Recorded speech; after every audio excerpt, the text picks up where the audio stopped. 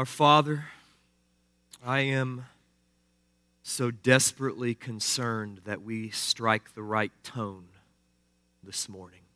So often the church, as it approaches the topic of homosexuality, has been accused of being angry, mean-spirited, hateful, and many times those indictments are true. I want us to be different. I pray that you would help us to be clear both in our hearts and in our words, as well as in our actions, that we are not against people. We are for people. What we are against is that sin which would destroy people and would destroy the everlasting joy for which you created them. I pray that we would not be known primarily for what we are against, but for what we are for. We are for freedom. We are for happiness. We are for a deep and abiding joy that comes only from walking in the design that you created for us and pursuing fullness of joy in right relationship with you.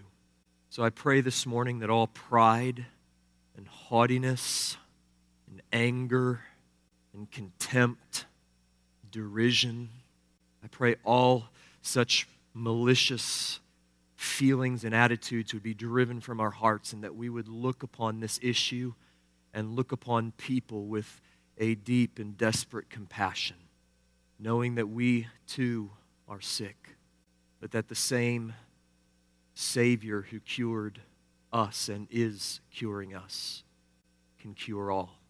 It's in Jesus' name I pray. Amen. For this reason, God gave them up to dishonorable passions. For their women exchanged natural relations for those that are contrary to nature, and men likewise gave up natural relations with women and were consumed with passion for one another, men committing shameless acts with men and receiving in themselves the due penalty for their error. This passage, which is arguably the most controversial in the entire New Testament, occurs within the context of a larger argument which Paul makes beginning in verse 18 and concluding in verse 32, in which he indicts the entire human race, though he primarily has in mind pagan Gentiles, for exchanging the glory of the immortal God for idols. And as I argued last week, the exchange of God for that which is not God forms the essence of all sin. All sin, when you strip away its external aspects, its different forms and manifestations, is an exchange of the glory of God for the glory of some created thing.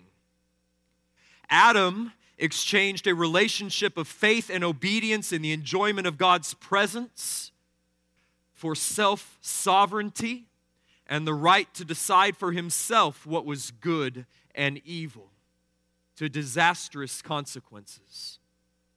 And his descendants have been doing the same ever since. Every time that we exchange the holy sexual union within the covenant of marriage for illicit sexual experiences, every time that we exchange our personal integrity for the praise of man, every time we exchange the joy of holy worship for the worship of money or materialism, we are in essence exchanging God for an idol.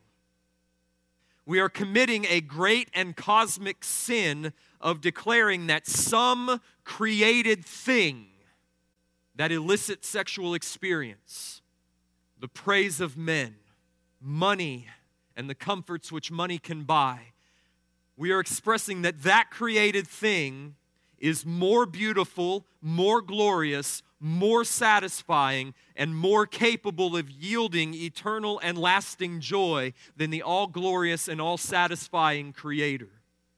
This is the essence of evil. It is the substance of iniquity. As with Adam, This sinful exchange brings judgment. The flow of judgment takes place in successive yet contemporary stages. First, says Paul, men suppress the truth in unrighteousness. Verse 18.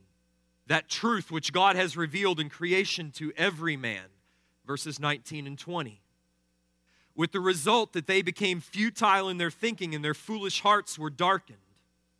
Out of this darkness and futility, they exchanged the glory of the immortal God for images of man and birds and animals and reptiles.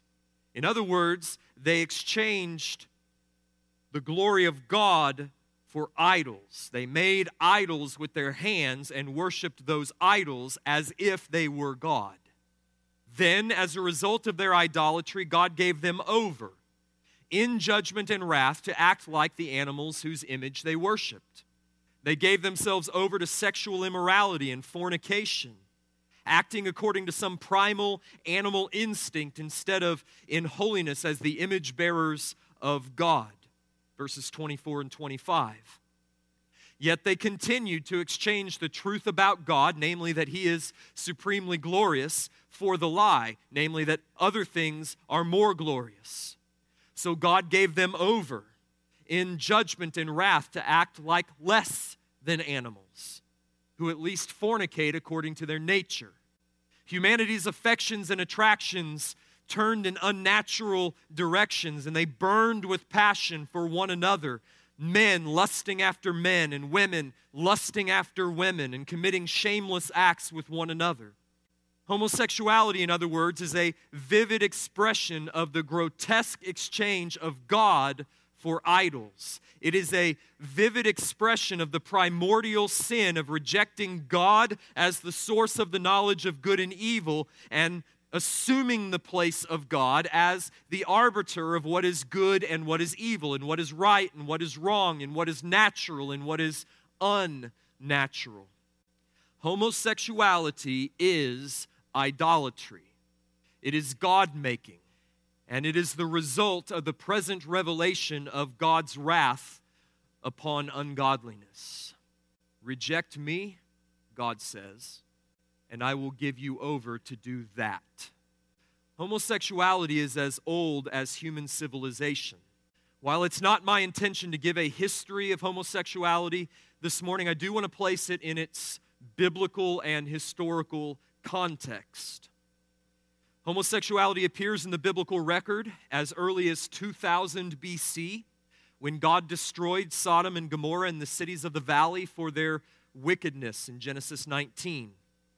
It was widely practiced in Canaan by 1440 BC, when God instructed Israel, who was preparing to invade and conquer the land of Canaan, that they were not to imitate the practices of the inhabitants of the land that He was giving to them. So we read in Leviticus 18, verse 24, "Do not make yourselves unclean by any of these things. For by all these things, the nations I am driving out before you have become unclean, and the land has become unclean, so that I punished its iniquity, and the land vomited out its inhabitants."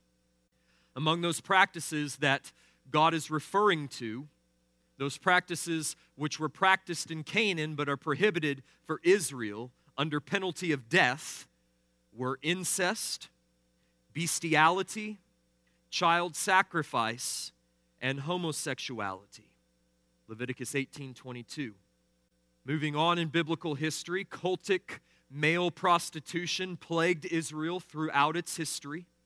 It appears in such places as 1 Kings 14, 15, 22, and 2 Kings 23. That is, men were going to the temples in Israel, temples erected to pagan gods, and they were having sex with men in the worship of those pagan deities. There's even that horrific episode in Judges 19 where the Israelite city of Gibeah reenact the sin of Sodom. It's well established that homosexuality was prevalent in Greco-Roman society, and it was widely accepted among the wealthy and the ruling classes. It was common enough in the first century world for Paul to hold it forth in Romans 1 as a preeminent example of human depravity and of the present revelation of God's wrath upon mankind. Indeed, we find in 1 Corinthians 6 that there were former homosexuals who were now members of the church in Corinth.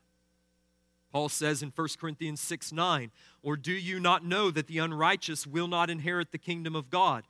Do not be deceived, neither the sexually immoral, nor idolaters, nor adulterers, nor men who practice homosexuality, nor thieves, nor the greedy, nor drunkards, nor revilers, nor swindlers will inherit the kingdom of God. And such were some of you. But you were washed, you were sanctified, you were justified in the name of the Lord Jesus Christ and by the Spirit of our God." In other words, homosexuality is not a modern phenomenon. It has been and is still found in every culture and in every civilization in every time. But I would argue that never before in the history of human civilization has homosexuality been as aggressively normalized as it has in the West in the last 40 years. Homosexuality has always existed on the fringes and in the shadows, but it has now come into the light, and it demands not only tolerance. By the way, do you remember when tolerance about a decade ago was the buzzword? You don't hear much about tolerance anymore. We've moved beyond the demand that homosexuality be tolerated. Now the demand is celebration by the culture at large. Anything short of this celebration is termed as bigoted or homophobic or an expression of hate. Therefore, never before in history has the church been faced with the present situation. In every other generation of the church's history, the church's condemnation, its biblical condemnation of homosexuality, scarcely raised an eyebrow because society at large agreed that it was an unnatural and societally destructive practice. This is the reason it was criminalized in most, if not all, cultures. Until recently, the church did not have to be particularly careful in the way it spoke of homosexuality, but things have changed. Now the church must be very cautious in the way it approaches the issue and very precise in the way it speaks about the issue.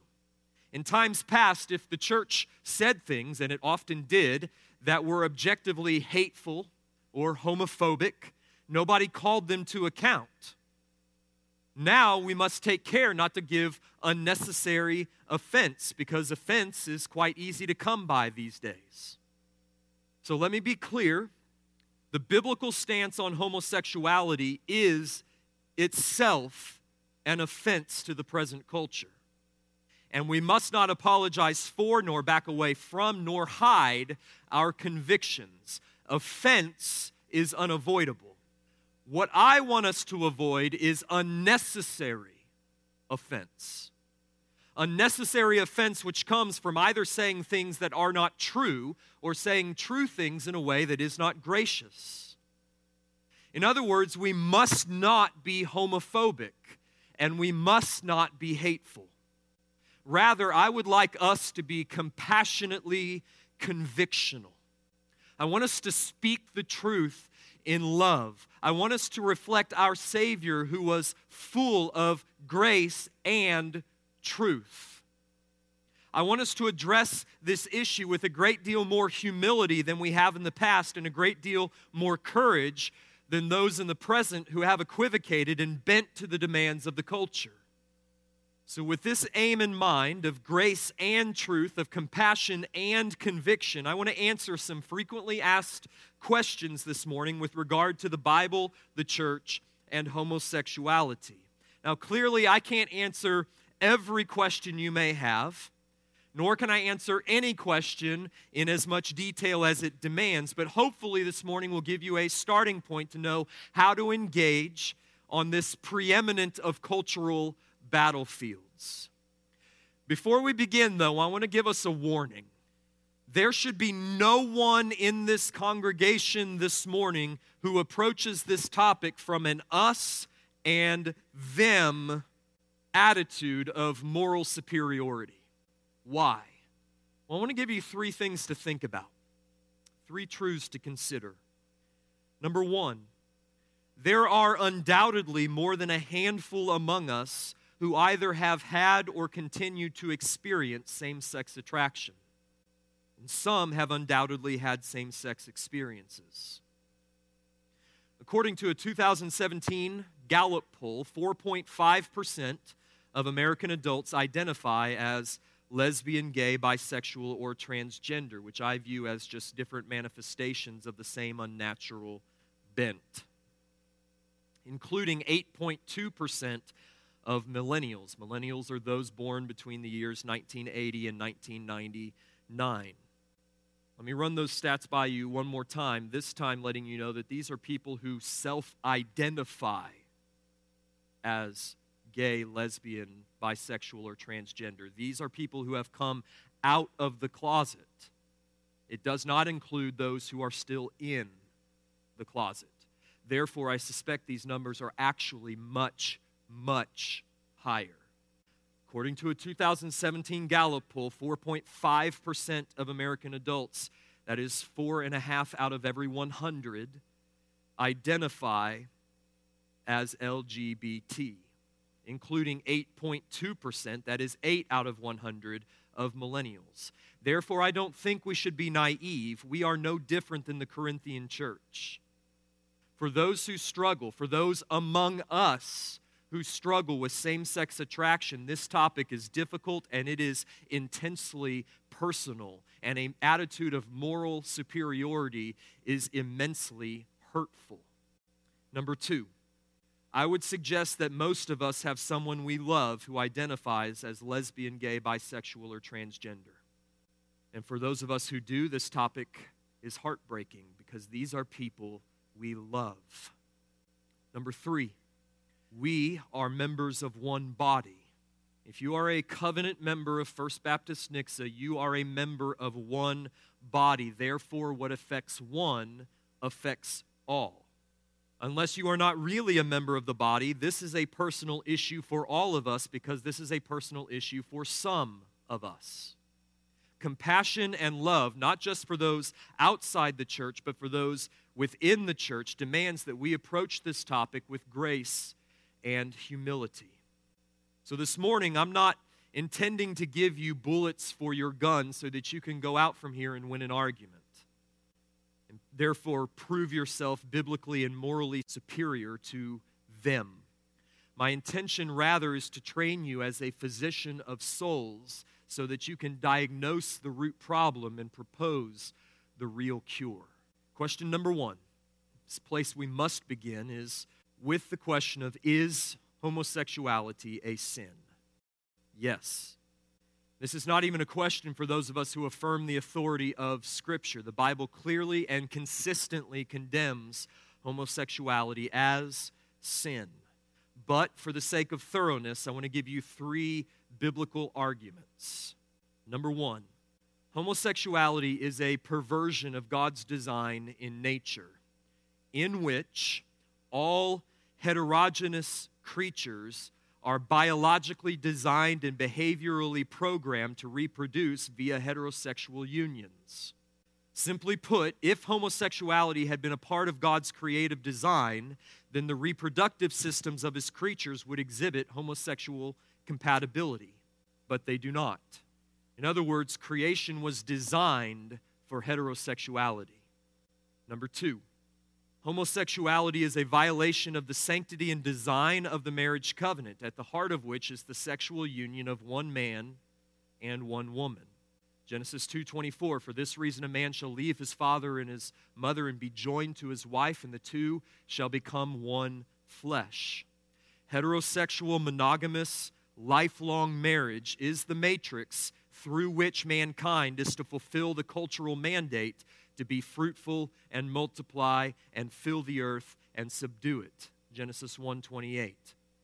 It is not for nothing that Christians make the claim that heterosexual, monogamous, lifelong covenant marriage is the framework for human society, and that when this institution is perverted by homosexuality or adultery or polygamy or divorce, it is destructive to society as a whole. Third, Homosexuality is a transgression of the will of God revealed in Scripture, as I sought to demonstrate above from texts like Genesis 19, Leviticus 18, 1 Corinthians 6, Romans 1, Leviticus 20:13, and 1 Timothy 1, 9 and 10. So there are three biblical arguments that undergird our assertion that homosexuality is a sin. There's an argument from nature, namely God's design in nature. Number two, there's an argument from God's design in marriage. And number three, there's an argument from biblical revelation. Now, for those who deny the authority of Scripture, the above arguments carry no weight. Therefore, if you try to engage them on the basis of Scripture, you may as well be speaking a different language. Or one would have to, I suppose, engage on different grounds, whether psychology or sociology or not engage at all. But there is a new challenge to the Orthodox Christian view of homosexuality that the church has never before in its entire history encountered. The rise of so-called gay Christians or gay-affirming Christians who claim the Bible as authoritative and yet accuse Orthodox Christians of misinterpreting it in an overly literal fashion that takes no account of genre or context of Scripture, have presented a recent and serious challenge to Orthodox Christianity. Prominent advocates of this progressive form of Christianity are Matthew Vines, author of God and the Gay Christian, as well as popular bloggers like Rachel Held Evans and Jen Hatmaker and others. In the face of this new and rising challenge, I thought I would briefly respond to three of this camp's most prominent textual objections, and then a fourth one further below as its own point. So here are three common objections that you will hear from those who name the name of Christ, claim the Bible as an authority, and yet affirm homosexuality as a legitimate expression of human sexuality. Objection number one, Genesis 19, that's the Sodom and Gomorrah passage, is not about homosexuality, but rather about sexual violence or even social injustice. Progressive Christians will often claim that what brings down God's wrath upon Sodom was not homosexuality per se, but violent gang rape, which nearly occurred on Lot's doorstep. Surely, they say, it is not right to equate such grotesque sexual violence with committed, consensual, homosexual relationships between two men or two women that last 20, 30, 40 years. Surely they're not the same thing. Furthermore, in Ezekiel 16:49, doesn't God identify the sin of Sodom as having pride, excess of food, and prosperous ease, while not aiding the poor and the needy? In other words, social injustice. It is not homosexuality, rather, but social injustice that brings down sulfur and fire upon Sodom, so the argument goes. Well, in response to the first objection, that the sin of Sodom was sexual violence and not homosexuality per se, I would say that this is a revisionist interpretation that lacks both biblical and historical support. For one thing, the sexual violence exhibited in Genesis 19 is that of a homosexual nature, and it is presented in the narrative as the extreme expression of a rampant homosexuality that had come to characterize Sodom and Gomorrah and the cities of the valley. Moreover, if Genesis 19 is not about homosexuality, but rather about sexual violence, then this was news to every Jewish interpreter of Scripture in the intertestamental and New Testament period, because their literature, and there are copious amounts of it, uniformly interprets Genesis 19 as a condemnation of the sin of homosexuality. Finally, and most conclusively for me, Jude 7 identifies the sin of Sodom and Gomorrah as indulging in sexual immorality and pursuing, quote, unnatural desire, literally strange flesh, sarkos heteros. In other words, Jude, the Holy Spirit-inspired interpreter of Genesis 19, identifies the sin of Sodom as homosexuality, unnatural desire, not merely sexual violence. In response to the second part of this objection, that the sin of Sodom was not homosexuality per se, but social injustice, the larger context of Ezekiel 16 makes this interpretation untenable. Because in the very next verse, Ezekiel 16:50, God says regarding Israel, they were haughty and did an abomination before me. So I removed them when I saw it. That word translated abomination is a key word in the Old Testament scripture. It's the Hebrew word to'abah, which is the same word that is used in Leviticus 18:22 and 20:13 for homosexual intercourse. In other words, the sin of Sodom was not social injustice or homosexuality. According to Ezekiel 16, it was social injustice and homosexuality. Objection number 2 goes like this. If Christians are going to use Leviticus to denounce homosexuality, they should apply it consistently. In other words, why do Christians think the Levitical prohibition against homosexuality is still relevant, but the prohibition against bacon or shrimp or wearing clothes made of two kinds of fabric is irrelevant? This objection is a popular one, and it's supposed to show that it is absurd to take the Bible so literally and not within its cultural context. Now, against charges of irrelevance, Kevin DeYoung, in his great little book entitled What Does the Bible Say About Homosexuality, gives 6 reasons why the Levitical prohibitions against homosexual practice are not irrelevant. Now, for the sake of time, I'm going to spare you the first 5, and I'm just going to give you the last and best. He says this: the sexual ethic outlined in Leviticus 18 and 20 is squarely reaffirmed in the New Testament. In other words, if the prohibition of homosexuality only occurred in Leviticus 18, there would be some merit to this objection, but it doesn't. One cannot legitimize homosexuality by relegating it to the so-called irrelevant portion of Scripture, because it's clearly condemned in the New Testament, which even progressive Christians regard with at least some degree of relevance. Objection number 3.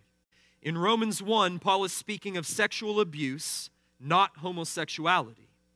Or alternatively, in Romans 1, Paul's condemnation is directed against those who engage in sexual activity outside of their normal sexual orientation. In other words, heterosexuals who out of sexual excess and unbridled lust and licentiousness engage in homosexual activity. So they will define the word natural in terms of your natural, that is, your naturally felt sexual orientation. If you transgress that natural orientation, then it's a sign of your sexual license and sexual excess, and you fall under Paul's condemnation. But he's not speaking against homosexuality per se.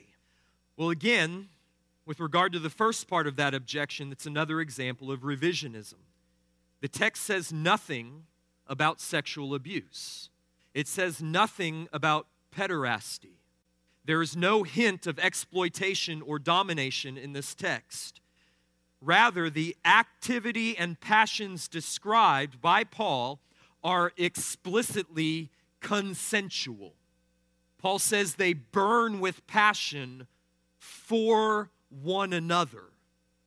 With regard to the second part of this objection, again, this is revisionism. The text says nothing about one's normal orientation. It says nothing about sexually excessive behavior. Rather, it speaks of a willful exchange of affections and activity according to God's natural design for affections and activity which are against or contrary to Paul's or God's natural design.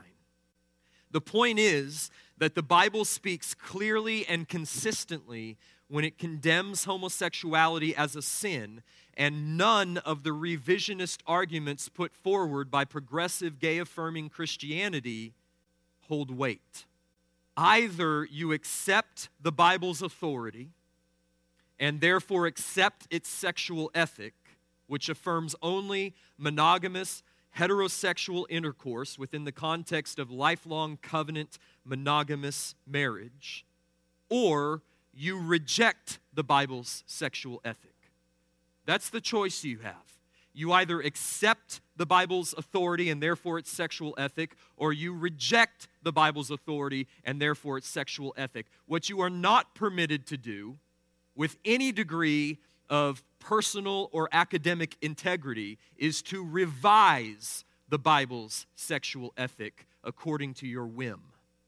Number 2, why doesn't Jesus talk about homosexuality? This is perhaps, I think, the most frequent objection given by the same-sex affirming crowd. It's so common that I thought that it merited its own point of discussion. The objection goes like this: if homosexuality is so bad, then why doesn't Jesus address it? Why does it only show up in Paul's letters? Aren't you elevating Paul above Jesus by highlighting homosexuality as a sin? Now, the assumption behind this objection is that we can pit Paul against Jesus, as if Jesus is the enlightened, woke representative of true Christianity, while Paul is nothing but a first-century homophobe. Now, there are all manner of problems that go along with driving a wedge between Jesus and Paul, not the least of which is that it utterly denies the divine inspiration of Paul's writings. Furthermore, not once did Jesus' closest followers who were with him during the entirety of his earthly ministry ever accuse Paul of getting Jesus wrong. On the contrary, Peter in 2 Peter 3 affirms that Paul got Jesus right, that Paul accurately taught the things concerning Christ. So let me offer 4 responses to this objection about Jesus' lack of attention to the issue of homosexuality. Number 1, Jesus explicitly affirmed the biblical design of marriage as the lifelong covenant union of one man and one woman. He did so in Matthew 19, 4-6, and Mark 10, 6-9.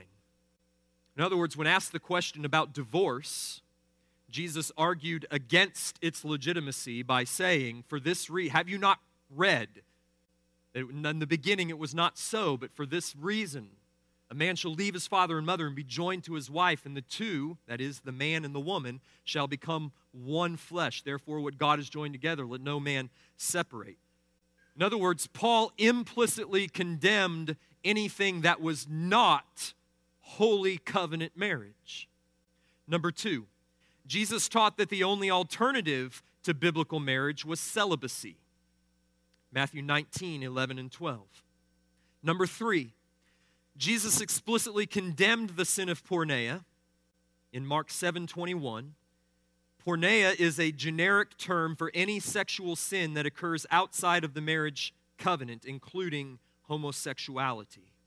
So by condemning porneia, he condemns everything that's not holy biblical sexual union in the covenant of a biblical marriage.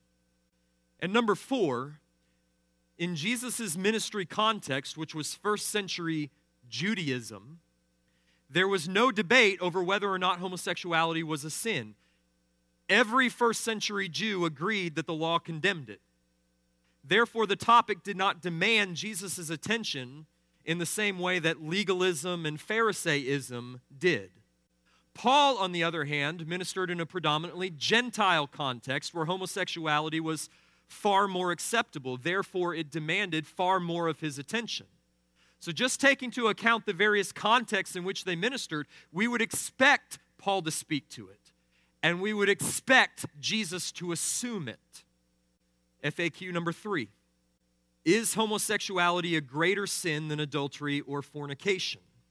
Well, in order to answer this question adequately, we need to understand where it's coming from and the tone in which it's being asked. On the one hand, if the question is coming from a place of self-righteousness, if it's coming from church members who are particularly vociferous in their condemnation of homosexuality while being perfectly tolerant of the so-called acceptable sins of gossip and gluttony and unlawful divorce or any other sin with which the church is all too often okay and all too often overlooks among its own members, then my response to this question would be that of Jesus in Matthew 7. Why do you see the speck that is in your brother's eye, but do not notice the log that is in your own eye? Or how can you say to your brother, let me take the speck out of your eye when there's a log in your own eye? You hypocrite, first take the log out of your own eye, then you will see clearly to take the speck out of your brother's eye. There's a very real sense in which the church has abdicated the moral authority to speak on the sanctity of marriage when it refuses to address violations of the sanctity of marriage which arise from rampant and unlawful divorce in its own ranks. There's a very real sense in which the church has abdicated the moral authority to speak on the issue of sexual morality when it refuses to address and discipline sexual immorality and cohabitation in its own ranks. There is a very real sense in which we have no right to speak to the world about its immorality until we set our own house in order. So if someone is asking about degrees of sin as a smokescreen for self-righteousness, as in, at least I don't do that, then my response is to remind you that Jesus' most damning condemnations were directed not to those outside the church, but to those inside the church. Remember, it's Jesus who said that it would be more tolerable on the day of judgment for Sodom than for Capernaum. Yet, there are degrees of sin. And Paul does hold forth in Romans 1 homosexuality as an example of the grossest degradation and depravity which results from man's exchange of the truth of God for the lie. The intensification which occurs in Romans 1 from verses 24 and 25, which speaks about sexual immorality in general, to 26 and 27, which speaks of homosexuality, does suggest at least that homosexual immorality is at one place on the spectrum of depravity, verses 24 and 25, and homosexuality is at another place further down the spectrum of depravity, 26 and 27. I don't think we should shy away from that point. Adultery and fornication are violations of the sanctity of marriage and the design of the covenant sexual union, but homosexuality is a violation against nature itself. Both are damning. Number 4, are people born gay? This is a tough one. If the question being asked is sexual orientation a physiological or genetic predisposition? Then my answer is, I don't know. Maybe. I'm neither a biologist nor a geneticist. In fact, I'm not a scientist of any kind. In other words, I would be out of my depth attempting to answer such a question from a scientific point of view. Just from sheer observation, it appears that there are physiological factors which render some women more masculine and some men more effeminate. That said, not all masculine women are lesbians and not all effeminate men are gay. Some very feminine women are lesbians and some very masculine men are gay. So I'm forced to conclude that while there may be and probably are physiological or genetic factors that contribute to an aberrant sexual orientation, they don't seem to be determinative. There appear to be a number of other factors, both known and unknown, which contribute to homosexual orientation. Physiology probably does have something to do with it. Psychology undoubtedly has something to do with it. Childhood trauma and abuse seem to play a role in some cases, although I would caution us to be very careful here, because not all victims of childhood abuse are homosexuals. Likewise, not all homosexuals are victims of childhood abuse, and such a suggestion can become offensive very, very quickly. I think it's best just not to make the connection. The fact is, it doesn't matter. Most of us are not biologists or psychologists, and we would do well not to make pronouncements one way or the other on matters about which we do not understand. But all of us are called to be biblical ethicists. The morality of homosexuality does not depend upon physiological or psychological factors. If we believe in the biological unity of all mankind in Adam, and if we believe that Adam fell in sin and that his sin has devastating physiological, psychological, and spiritual effects upon his descendants, then it should not surprise us if at least some of those effects are a broken and perverse sexuality. But this broken sexuality does not alter the standard of sexual morality.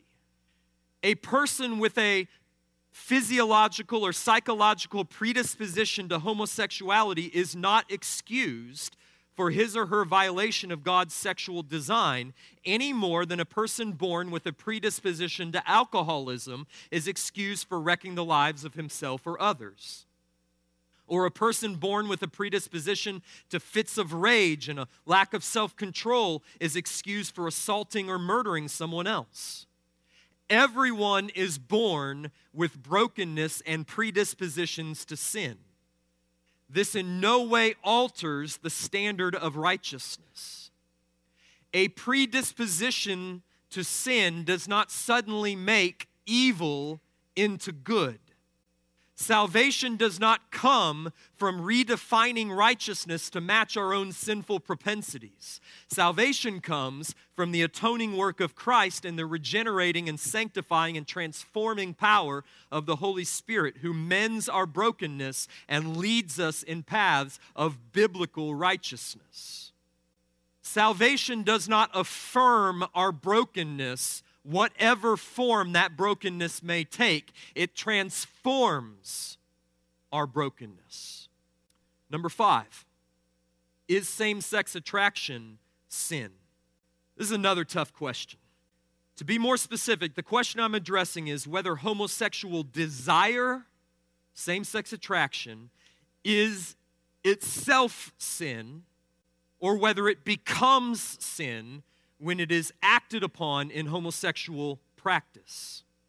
Now, I need us to be very, very careful here, and I need you to listen very carefully, because I'm going to make some fine distinctions this morning.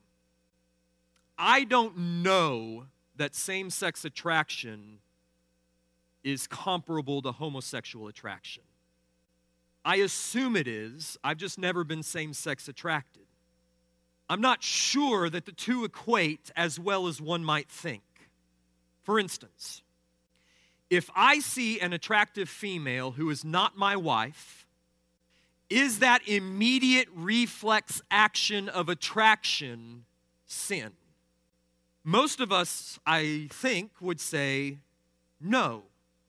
Attraction is a natural reflex of your heterosexual nature. It's like your leg kicking when the doctor strikes you on your kneecap. So when does heterosexual attraction become sin? I would answer that it becomes sin when it's allowed to germinate into lust, and then again when lust gives birth to illicit sexual activity. So from a heterosexual point of view, attraction is, in and of itself, not sin. It is rather a reflex action of one's innate sexuality. So is the same thing true of same-sex attraction? I'm inclined to say yes and no.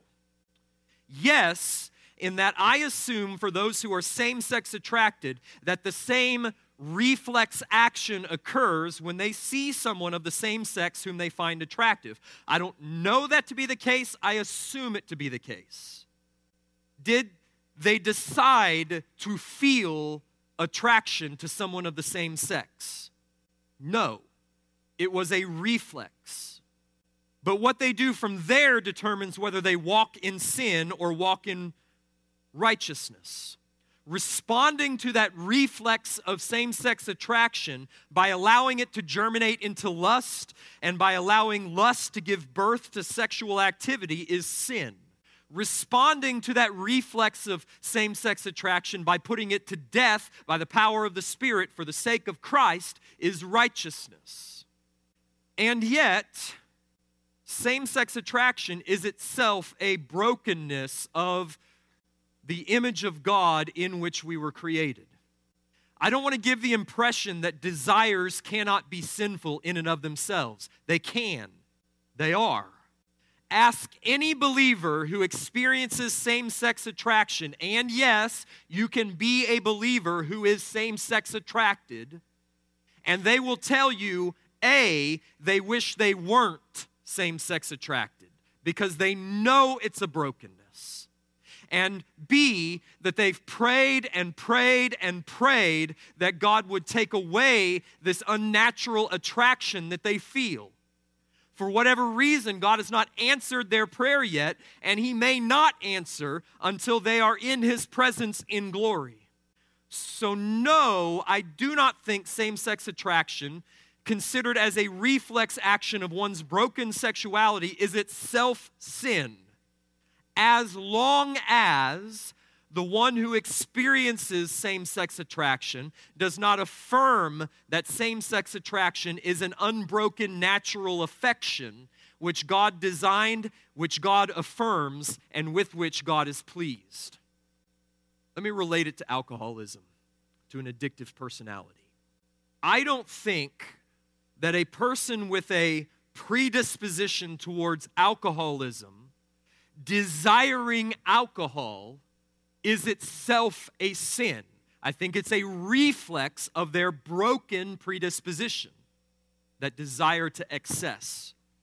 If they act upon that desire and lust, as it were, over that excess, and then allow that lust to give birth to action and indulge in that excess, that desire becomes sin. If they recognize it as a sin, as brokenness, and they put it to death for the sake of Christ, that's righteousness. Regeneration does not immediately transform all of our broken affections. Sanctification does that progressively throughout our life. God is pleased when His children who experience same-sex attraction trust His grace, rely upon His power to remain celibate, and find His fellowship more satisfying than sin. Which brings me to book number 2 I would like to recommend to you. The first one, and these are available out on the book wall. First one was Kevin DeYoung's What Does the Bible Really Teach About Homosexuality? It's an easy read, it's clear, and DeYoung is one of the clearest thinkers and communicators on issues of biblical morality out there today. This one is called Same-Sex Attraction in the Church, subtitled The Surprising Plausibility of the Celibate Life. It's written by Ed Shaw, who's an evangelical pastor, who, as long as he can remember, has been same-sex attracted, who has remained celibate in spite of that, by God's grace through faith in the power of the Holy Spirit, praying all the time that God would heal that brokenness, but for whatever reason, God hasn't. And so he has approached life and ministry from the standpoint of saying, I'm going to trust Christ that by God's providence, what He has, the path that He has left for me is celibacy. And I believe that celibacy is the path of greatest joy and happiness. This is a dude who walks by faith. The third is a book, a really small book, written by Sam Allberry, who is another evangelical pastor who experienced same-sex attraction and still experiences same-sex attraction, but has seen sanctification and transformation work in his life such that he also experiences heterosexual attraction and is married. He wrote a book called Is God Anti-Gay? And other questions about homosexuality, the Bible, and same-sex attraction. Number 6, should I attend a same-sex wedding? Some of you have already encountered this dilemma, and many of us will face it in the not-so-distant future since same-sex marriage is now the law of the land. On the one hand, says Sam Allberry, it is a good problem to have because it means that you are, like Jesus, a friend of sinners. In other words, it means that sinners think enough of you to invite you to their wedding. That's good. On the other hand, what we do speaks as loudly as what we say. And it's my opinion that attending a wedding is a tacit approval of the marriage itself. Therefore, since you cannot in good conscience approve of a same-sex marriage, you should not attend a same-sex ceremony. but I would just as quickly urge you to be consistent. If there is a heterosexual marriage that you cannot in good conscience affirm, you should not attend that ceremony. Attendance at a ceremony is tacit affirmation of the union. Now, will this cause offense? Absolutely. But wherever did we get the idea that following Christ would not be offensive? That said, we should do everything in good conscience that we can do to maintain that relationship. So, Alberry in his book suggests that when we receive an invitation to a same-sex wedding, we should respond by politely declining the invitation and winsomely explaining why.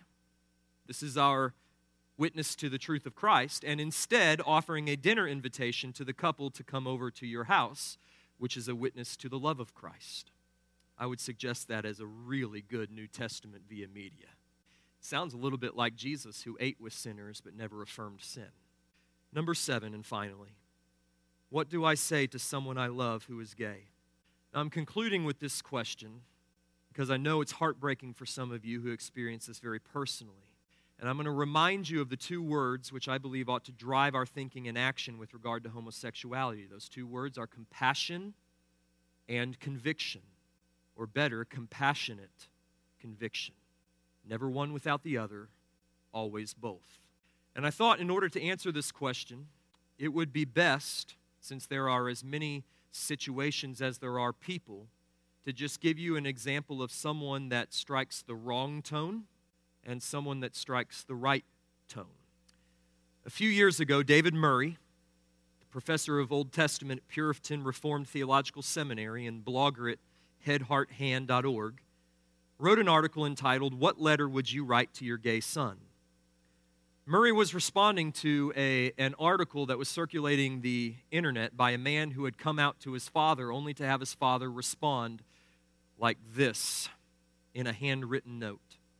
James, this is a difficult but necessary letter to write. I hope your telephone call was not to receive my blessing for the degrading of your lifestyle.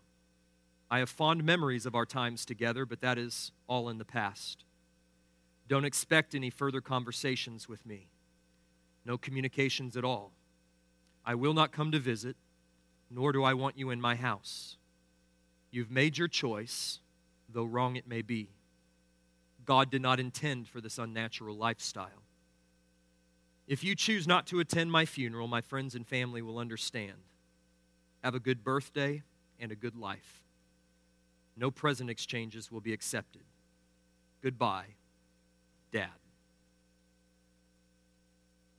In response to that letter, which Murray states that he finds it hard to imagine any truly Christian father ever writing, Murray composed his own letter, a letter which he hopes he will never have to write. My dear James, I'd rather say this man to man and face to face, and I hope we will have a chance to do so soon. However, to avoid misunderstanding and to ensure that you have something in black and white that you can keep and refer to, I want to make sure you know one thing. I love you, and I always will. I do not hate you, and I never will. Our relationship will probably change a bit as a result of your chosen lifestyle, but my love for you will never change. I will continue to seek your very best, as I have always done. In fact, I will probably, by prayer and other practical means, seek your good as I've never done before. Maybe you've been afraid that I will reject you and throw you out of my life. I want you to know that you will always be welcome in our family home. Text, email, phone regularly.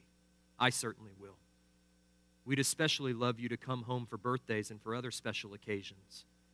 I hope we can continue to go fishing together and to share other areas of our lives. Your male friend may also visit our home with you, but we will need to discuss certain boundaries.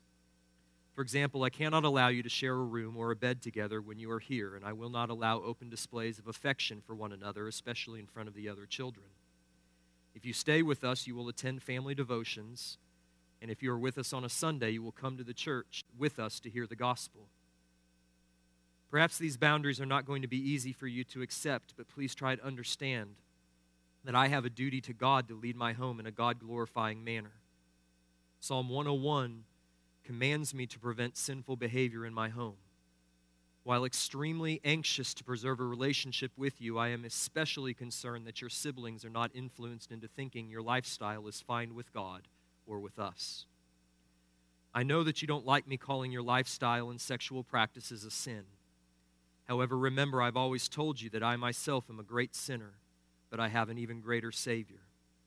I hope the day will come when you will seek that great Savior for yourself. He can wash us snow white clean.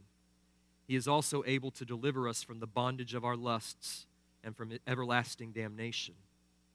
I will not bring up your sin in the gospel every time we meet, but I do want you to know where I stand right up front, and also that I'm willing to speak with you about the gospel of Christ anytime you wish. I hope you will not call this message hate. This is how love sounds. I will always be your dad, and you will always be my son. As I will never stop loving you, I will never stop praying for you. With all my love, Dad. Now, if we can manage to strike this kind of tone in our heart and with our words, we will be a church that is holy and able to be a place of refuge for sinners where they can find love and redemption in Christ. So let no one say of First Baptist Nixa that we are homophobic. We are not afraid of sinners. We are not grossed out by sinners because we know that we are great sinners ourselves. And let no one say of First Baptist Nixa that we are hateful. We love people, not just the truth. And let no one say of First Baptist Nixa that we are cowards because we are willing to stand for the truth and for righteousness and for joy, no matter the cost. Let everyone say of First Baptist Nixa that we are Christ's, that we speak His truth in love, that we display compassionate conviction, and that we have an answer for the profound brokenness of this world. So may God help us to confront the coming storm, and it is coming, with grace, with strength, with compassion, and with the unchanging truth of God. My Father, I know that this has been heavy, and it's heavy because we're not talking about abstract sin and abstract truth. We're talking about people. People we know, people we love, people we are. So as we conclude this morning, I pray that your grace, your all-sufficient, unending, boundless grace will flow in great abundance to every need represented in this place this morning. To those wrestling over the issue of whether or not homosexuality is indeed wrong when it seems to them natural, I pray that by your grace the truth will hit home like a hammer, because before you rebuild, you shatter. Before you save, you convict. To those wrestling against same-sex attraction, but desiring to walk in a way that is faithful and righteous, and they understand that the desires that they feel are not righteous and not good and cannot be given into.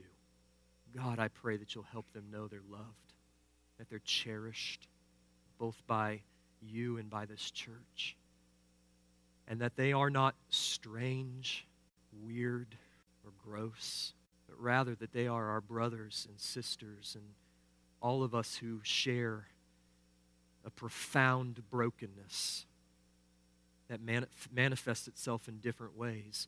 We who believe also share in a profound salvation and in a profound ministry of the Holy Spirit, which is able to overcome every sin and every temptation, and to keep us from stumbling and to bring us into your presence blameless with great joy.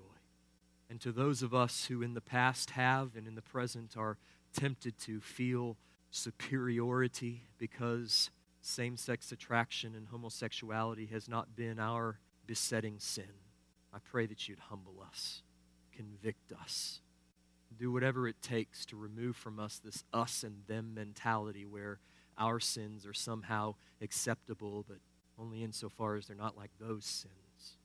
Make us a humble, holy, compassionate, and convictional people. And always, Help us to speak the truth in love. It's in Jesus' name I pray.